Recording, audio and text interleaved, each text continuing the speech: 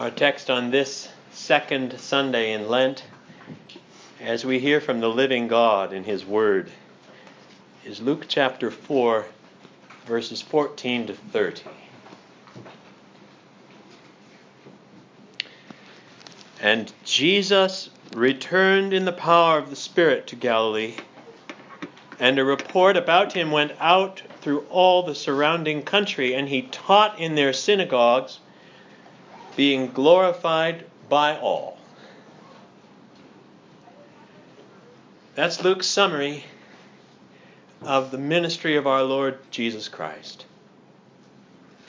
That Jesus was led by the Spirit. We talked about that last week. And he was teaching. Galilee is where Jesus will gather disciples and from them select his apostles. And Luke says he drew quick attention, and it was his teaching that generated that response. He taught in their synagogues. That was his regular habit. We don't know a lot about where synagogues come from, how they developed. It's likely they arose during the Babylonian captivity when the temple could no longer be the focus for worship. So that synagogues served as locales for teaching and prayer among the dispersed Jewish people. And each week the Hebrew Bible was read, and someone from the community, after the reading of the Bible, would then address the people about the text. Sound familiar? Jesus did that. This one who resisted the devil, who's evidently doing some miracles in Galilee, we learn from later in this text, but the key is he's moving among the people, bringing his message out of the Scriptures.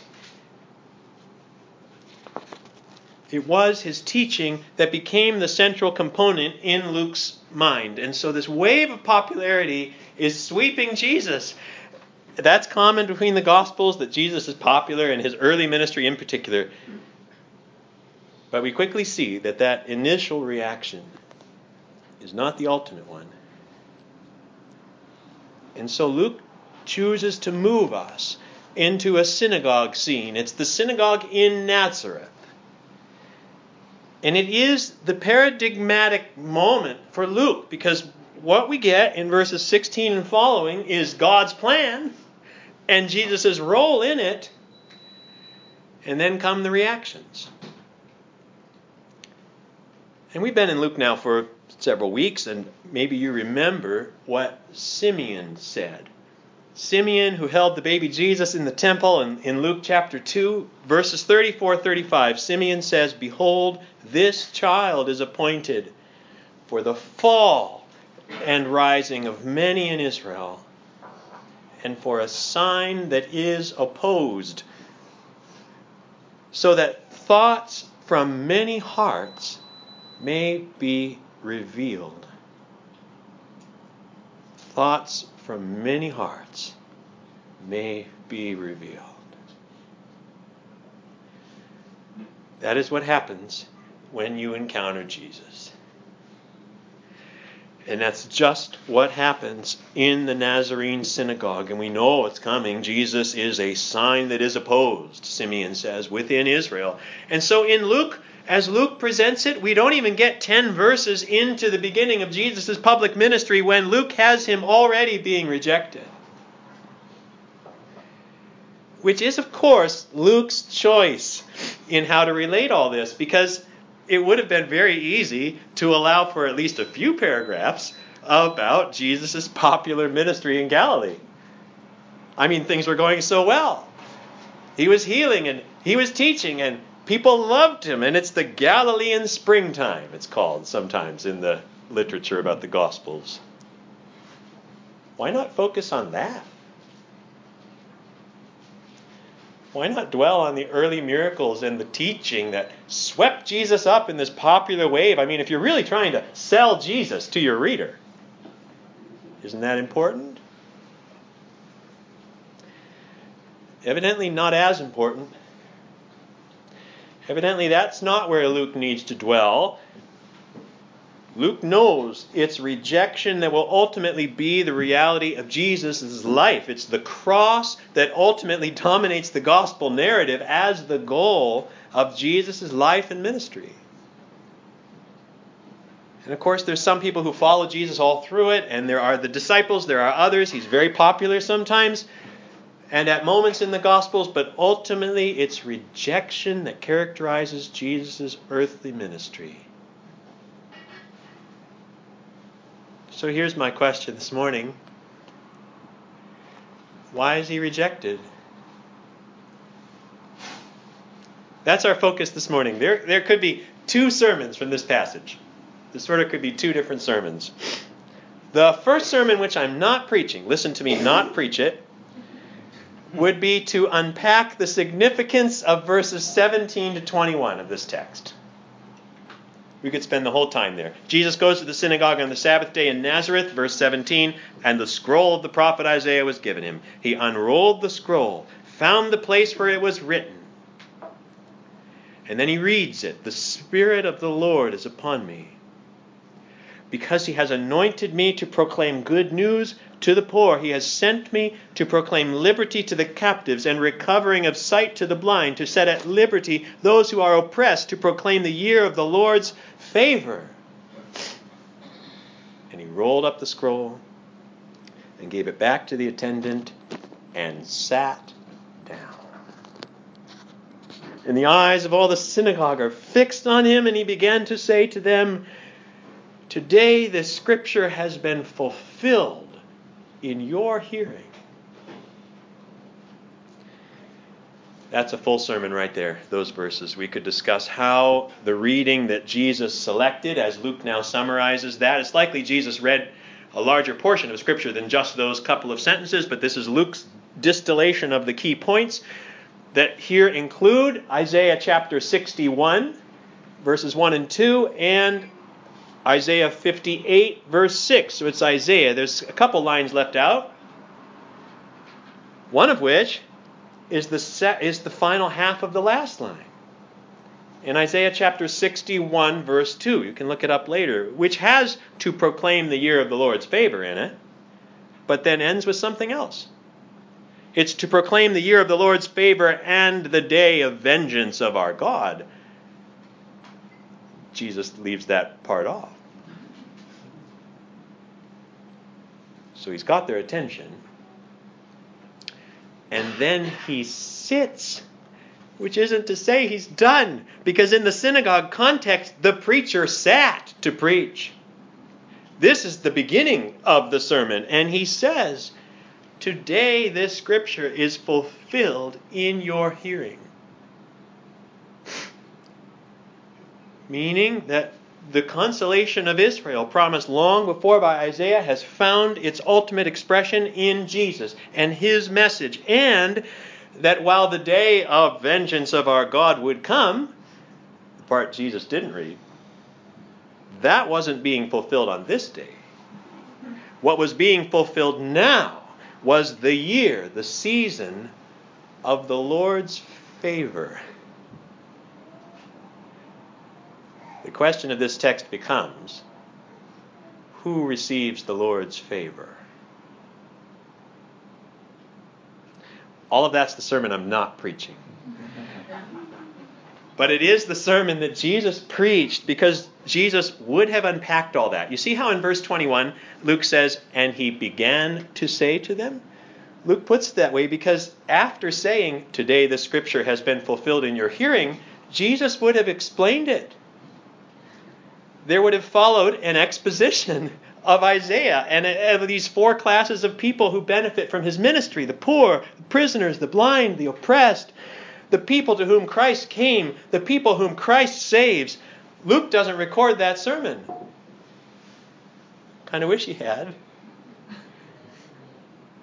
The people evidently liked it a lot. That's why verse 22 then says, "And all spoke well of him and marveled at the gracious words," literally words of grace, "that were coming from his mouth." You see, that's not in response just to that one sentence, "Today the scripture has been fulfilled in your hearing." That's the response to Jesus' sermon. which we don't have written down here in Luke. And then they said, "Is not this Joseph's son?" Which, if you stop to think about it, is incredibly hard to interpret without hearing the tone with which it was said. Right? What did they mean? Was it a sudden cynical turn?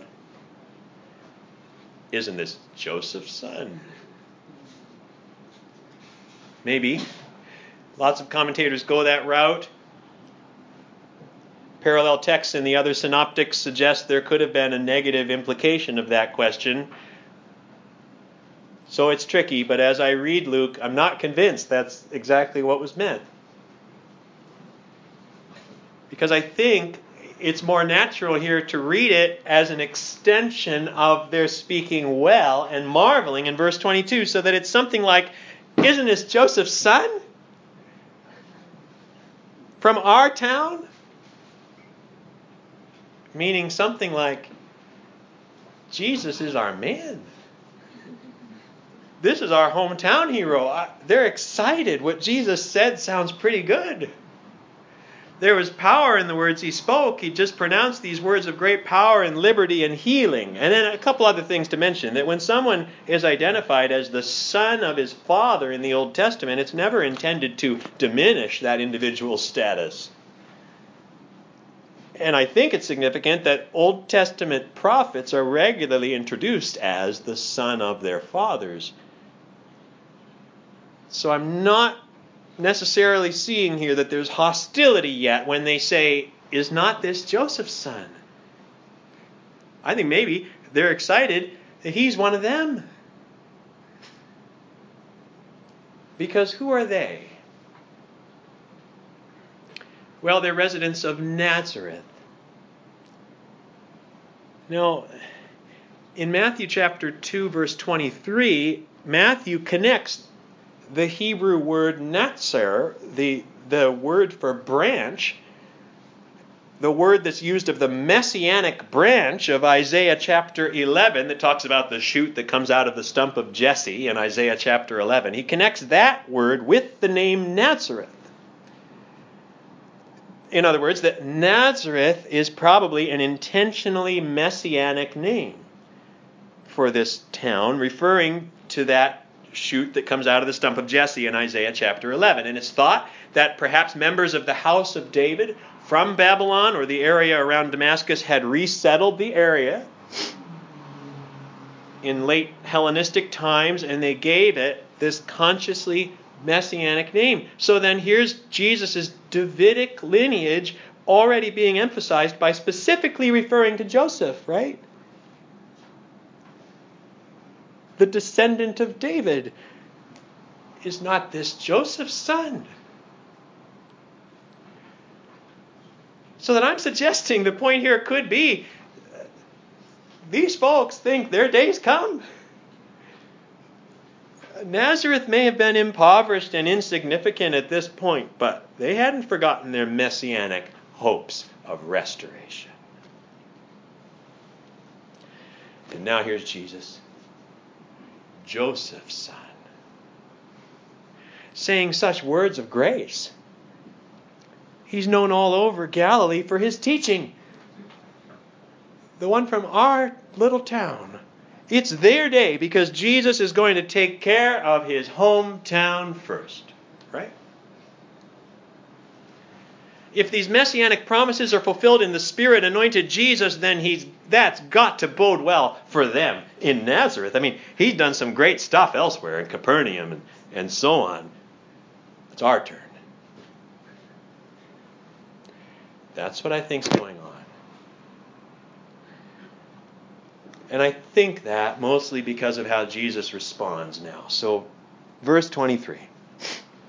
And he said to them, see, this is Jesus responding to what they've just... And he said to them, doubtless you will quote to me this proverb, physician, heal yourself. What we have heard you did at Capernaum, do here in your hometown as well. You see, I think that's the point. This is your hometown, Jesus. Do great things for us. Bring that healing and liberty and deliverance you just talked about to us. Bring us what we want. Lift us from our lowly. We're your people. Lift us from our lowly estate here in Nazareth. We're yours. We're your own town. And I think Jesus, in the way that only Jesus could do, is able to discern their hearts and is essentially saying, your hearts aren't right. Thoughts from many hearts will be revealed. They're not stopping to consider something else that Simeon had talked about in terms of what God's purposes might be. They want Jesus to themselves. And so when they come to see in the rest of this text more fully exactly what the nature of Jesus' mission is, he's no longer going to be acceptable to them. Because what seemed like a positive reaction at first wasn't really very deep. This is not the first time we see this pattern in the Gospels. And Jesus knows that. So that's where we are now in verse 24, if you're there still in the text. And Jesus said, truly. Amen. Literally. Jesus has this habit, right, of front-loading what he has to say with the word amen. It's a claim of authority. Along the lines of, thus says the Lord, right? Truly I say to you, no prophet is acceptable in his hometown. Don't miss that Jesus here classifies himself as a prophet. You could say Jesus is the prophet. I'm thinking of passages like Deuteronomy chapter 18, where Moses talks like this. Deuteronomy chapter 18, verse 15, where Moses says, the Lord your God will raise up for you a prophet like me, from among you, from your brothers. It is to him you shall listen. There's other texts in the Old Testament that foreshadow this. Jesus is the prophet who's been anticipated. Prophets speak for the Lord. Truly, I say to you. And when you speak for the Lord as a prophet, you can bet it's going to include exhortations and warnings that won't be well received by everyone, including those you're closest to, those in your hometown. I mean, let's not forget the intimate relationship Jesus would have had with many people in that synagogue that morning. They knew him. But they didn't understand the way in which Jesus was a prophet on a divine mission. And he does something now remarkable here. He chooses two examples of Old Testament prophets, and he uses their stories to bring out his own prophetic warning and ministry. No prophet is acceptable in his own hometown, Jesus says, and he's about to prove the point. So verse 25, but in truth I tell you, there were many widows in Israel in the days of Elijah, when the heavens were shut up 3 years and 6 months, and a great famine came over all the land, and Elijah was sent to none of them, but only to Zarephath in the land of Sidon, to a woman who was a widow. So who and what and why is Jesus talking about this? Would you turn to 1 Kings 17? It's page 170 in the smaller print Bibles on the table there, or page 330 in the bigger print versions. 170 or 330. 1 Kings 17. Because I love doing this, where we go back in and look at the Old Testament context, the narrative that's behind this, and it doesn't get much better than these two stories. So we're in 1 Kings 17, and we're looking at verse 8 and following. This is not a good time. Ahab is reigning over Israel. The land is under divine judgment because he'd put up altars to Baal, false god.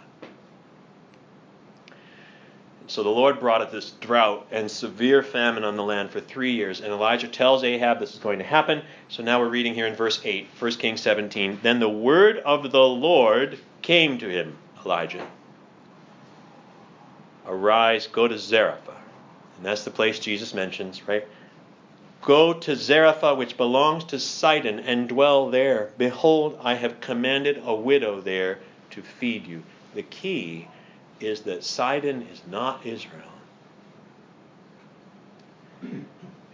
These are enemies of the people of God. These are not people who love the God of the Bible or worship Him, though at this point Israel isn't doing that either.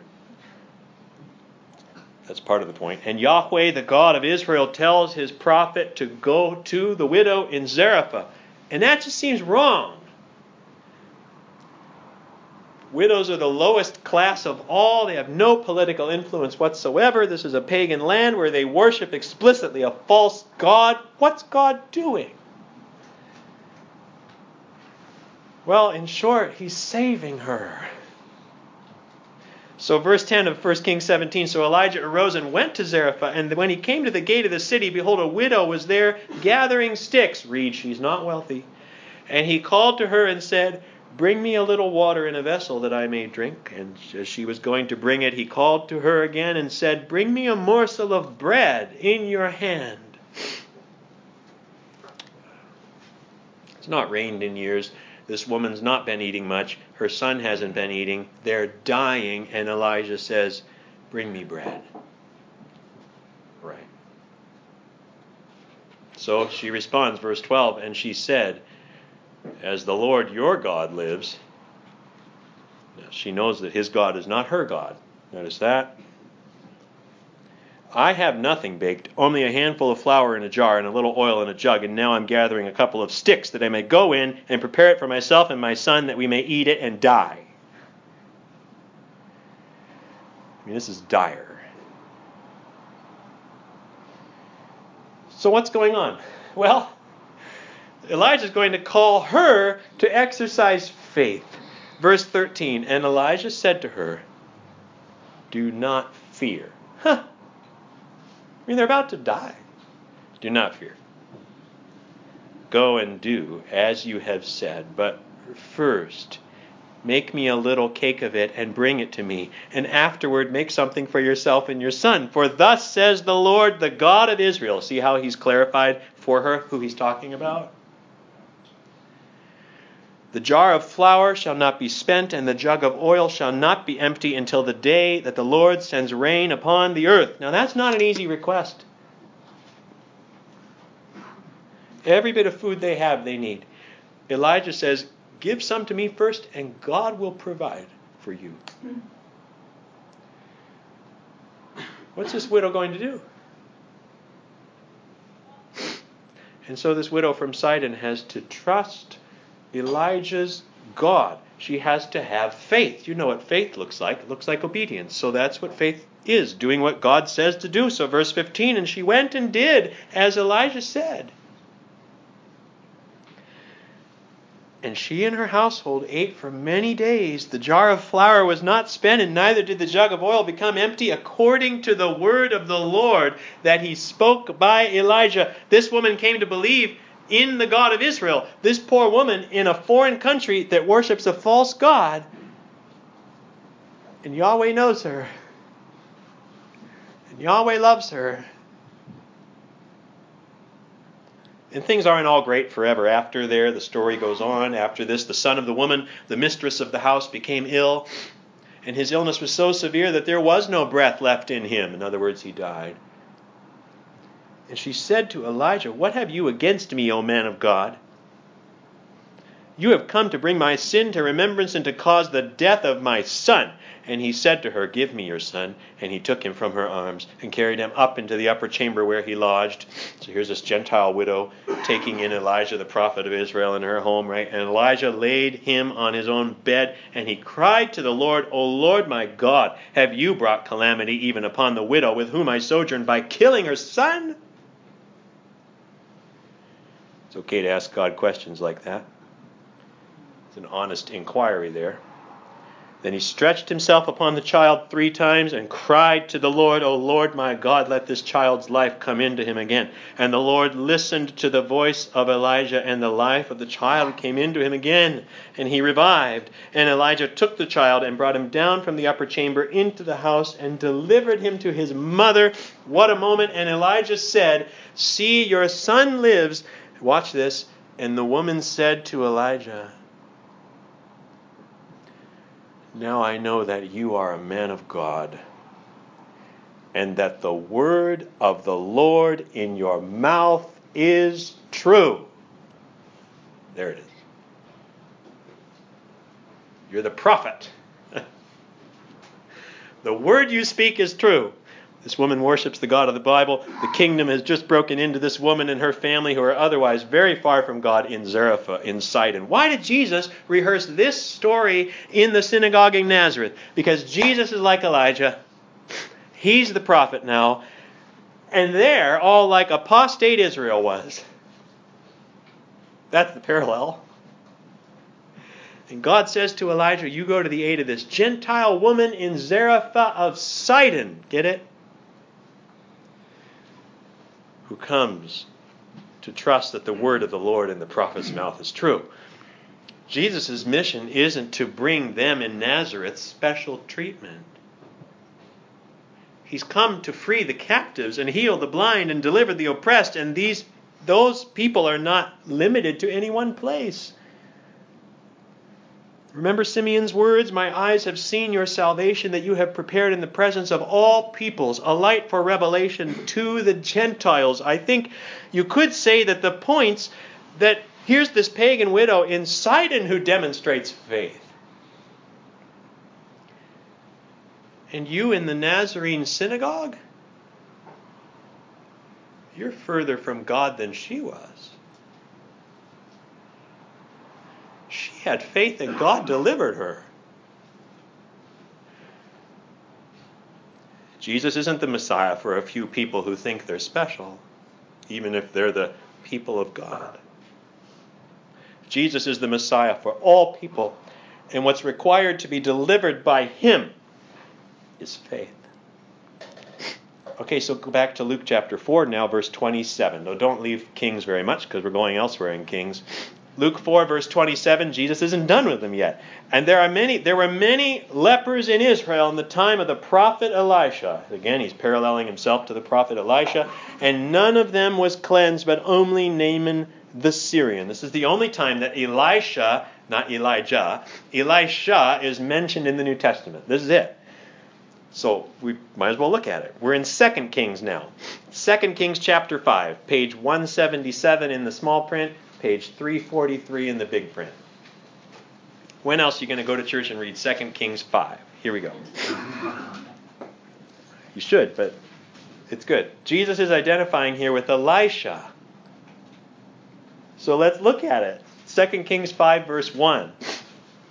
Naaman, the commander of the army of the king of Syria, was a great man with his master and in high favor, because by him the Lord had given victory to Syria. Now, this guy's powerful. Syria is very mighty. They're no friends of Israel. And you note that the Lord is in control even of that. Very interesting point. Keep going. He was a mighty man of valor, but he was a leper. Now, leprosy is this terrible skin disease in which the skin turns puffy, white, you lose your nerve endings, the skin basically is falling off because you can't control what's happening to it anymore. Now, the Syrians, on one of their raids, had carried off a little girl from the land of Israel, and she worked in the service of Naaman's wife. She, that is this girl, said to her mistress, would that my Lord were with the prophet who is in Samaria. He would cure him of his leprosy. Verse 4, so Naaman went in and told his Lord. Thus and so spoke the girl from the land of Israel. And the king of Syria said, go now, and I will send a letter to the king of Israel. So this girl, in the Lord's providence, has started this international level diplomacy here between enemy nations. So he went taking with him, get this, 10 talents of silver. That's 750 pounds of silver. And 6,000 pieces of gold. That's 150 pounds of gold. And 10 changes of clothing. And he brought the letter. So you got to picture this entourage, right? He brought the letter to the king of Israel, which read, "When this letter reaches you, know that I have sent to you Naaman, my servant, that you may cure him of his leprosy." What? That's ridiculous. In fact, it seems like a trap. It seems like a trap. Verse 7, "And when the king of Israel read the letter, he tore his clothes and said, 'Am I God? To kill and to make alive? That this man sends word to me to cure a man of his leprosy? Only consider and see how he is seeking a quarrel with me.'" So you see where the king's at in terms of this. This doesn't seem good to him. But when Elisha, the man of God, heard that the king of Israel had torn his clothes, he sent to the king. This wasn't the right response. He sent to the king, saying, "Why have you torn your clothes? Let him come now to me, that he may know that there is a prophet in Israel." And I guess if you're the king, you're somewhat relieved here, right? Because someone else is handling this one. So verse 9. So Naaman came. Verse 9. So Naaman came with his horses and chariots. And he stands at the door of Elisha's house. Now watch this. This is amazing. This is the commander of the army of the king of Syria with literally millions of dollars in tow. And Elisha can't really be bothered. It says, he sent a messenger to him, saying, "Go and wash in the Jordan 7 times, and your flesh shall be restored, and you shall be clean." Which now has Naaman really upset, right? But it's important because the point isn't that the prophet himself is doing anything to heal Naaman. The point is God will heal Naaman. Naaman has to obey him. Verse 11, "But Naaman was angry and went away, saying, 'Behold, I thought that he would surely come out to me and stand and call upon the name of the Lord his God and wave his hand over the place and cure the leper.'" God didn't need to do it that way. Naaman goes on, "Are not Abana and Pharpar, the rivers of Damascus, better than all the waters of Israel? Could I not wash in them and be clean?" So he turned and he went away in his rage. This guy's not used to taking orders. But his servants came near and said to him, "My father, it is a great word the prophet has spoken to you. Will you not do it? Has he actually said to you, 'Wash and be clean'?" Those are brave servants. Do what the prophet said. Wash yourself. Yes, it's a bit humiliating. 7 times over in the river, you're a leper. Not an easy thing to do as the commander of the Syrian army. Do it. Why? Because that's how God set it up for you to do. And sometimes it requires that we humble ourselves to obey God. And it requires that to believe Jesus and publicly follow him, doesn't it? And a lot of people aren't willing to do that. But Naaman did it. He did obey. So verse 14 says, "So he went down and dipped himself 7 times in the Jordan according to the word of the man of God." See, there's the key phrase that parallels the response of the widow in 1 Kings 17. Who came to trust in the word of the Lord through the man. According to the word of the man of God. And his flesh was restored like the flesh of a little child, and he was clean. That's faith on display. He did it according to the word of the man of God. And it's a very important thing that it says he was clean, not just healed. Clean. That's clean and unclean language. That's Leviticus and so on. This is Naaman the Syrian who's able to be cleansed before God. This is a picture of salvation. This is a picture of faith for the forgiveness and cleansing of sin. This story of the cleansing of a Gentile leper. Now you're back in Nazareth. What's the point? Jesus says it. There were many lepers in Israel. None of them was cleansed. Only Naaman the Syrian. He's the one who had faith. The leader of the enemies of Israel. It wasn't easy. It didn't come right away. He did it. Jesus points that out, and that does it. They're mad now. God's saving the wrong people. God's saving the wrong people. Verse 28, when they heard these things, all in the synagogue are filled with wrath, and they rose up and drove him out of the town and brought him to the brow of the hill on which their town was built so they could throw him down the cliff. They want to kill him. But it's not his time yet. And so passing through their midst, Luke says, he went away. They rejected Jesus. They were not interested in what God was doing for the world. They assumed that their Messiah must serve their needs and do so first. They expected to be favored. Jesus isn't about that. He's bringing the deliverance and rescue and healing that Isaiah promised. Oh, he is. And it's for everyone. And it's available by faith because everyone's in the same place. In the eyes of God, we're all as needy as the widow in Zarephath. And our sin is as horrible as Naaman's leprosy. And we need to humble ourselves and be cleansed. Don't reject Jesus because you think you're above all that. Don't be like the people in Nazareth. They stood upon their ideas of their rights and insisted on preferential treatment. In the gospel, Jesus proclaims leaves no room for privilege. We can't control Jesus and have him perform for us. We have to know that we're needy like the widow came to know. And we have to be willing to humble ourselves like Naaman was willing to do. We can't keep Jesus to ourselves. Jesus won't do that. The people at Nazareth should have said, how can we spread this good news that the Messiah has come to proclaim liberty and heal and deliver? How can we help and serve for others to know that? That's not what they said. It was all, where's our miracle? Where's our deliverance? What about us? What about me? Because if and when we do begin focusing on ourselves rather than on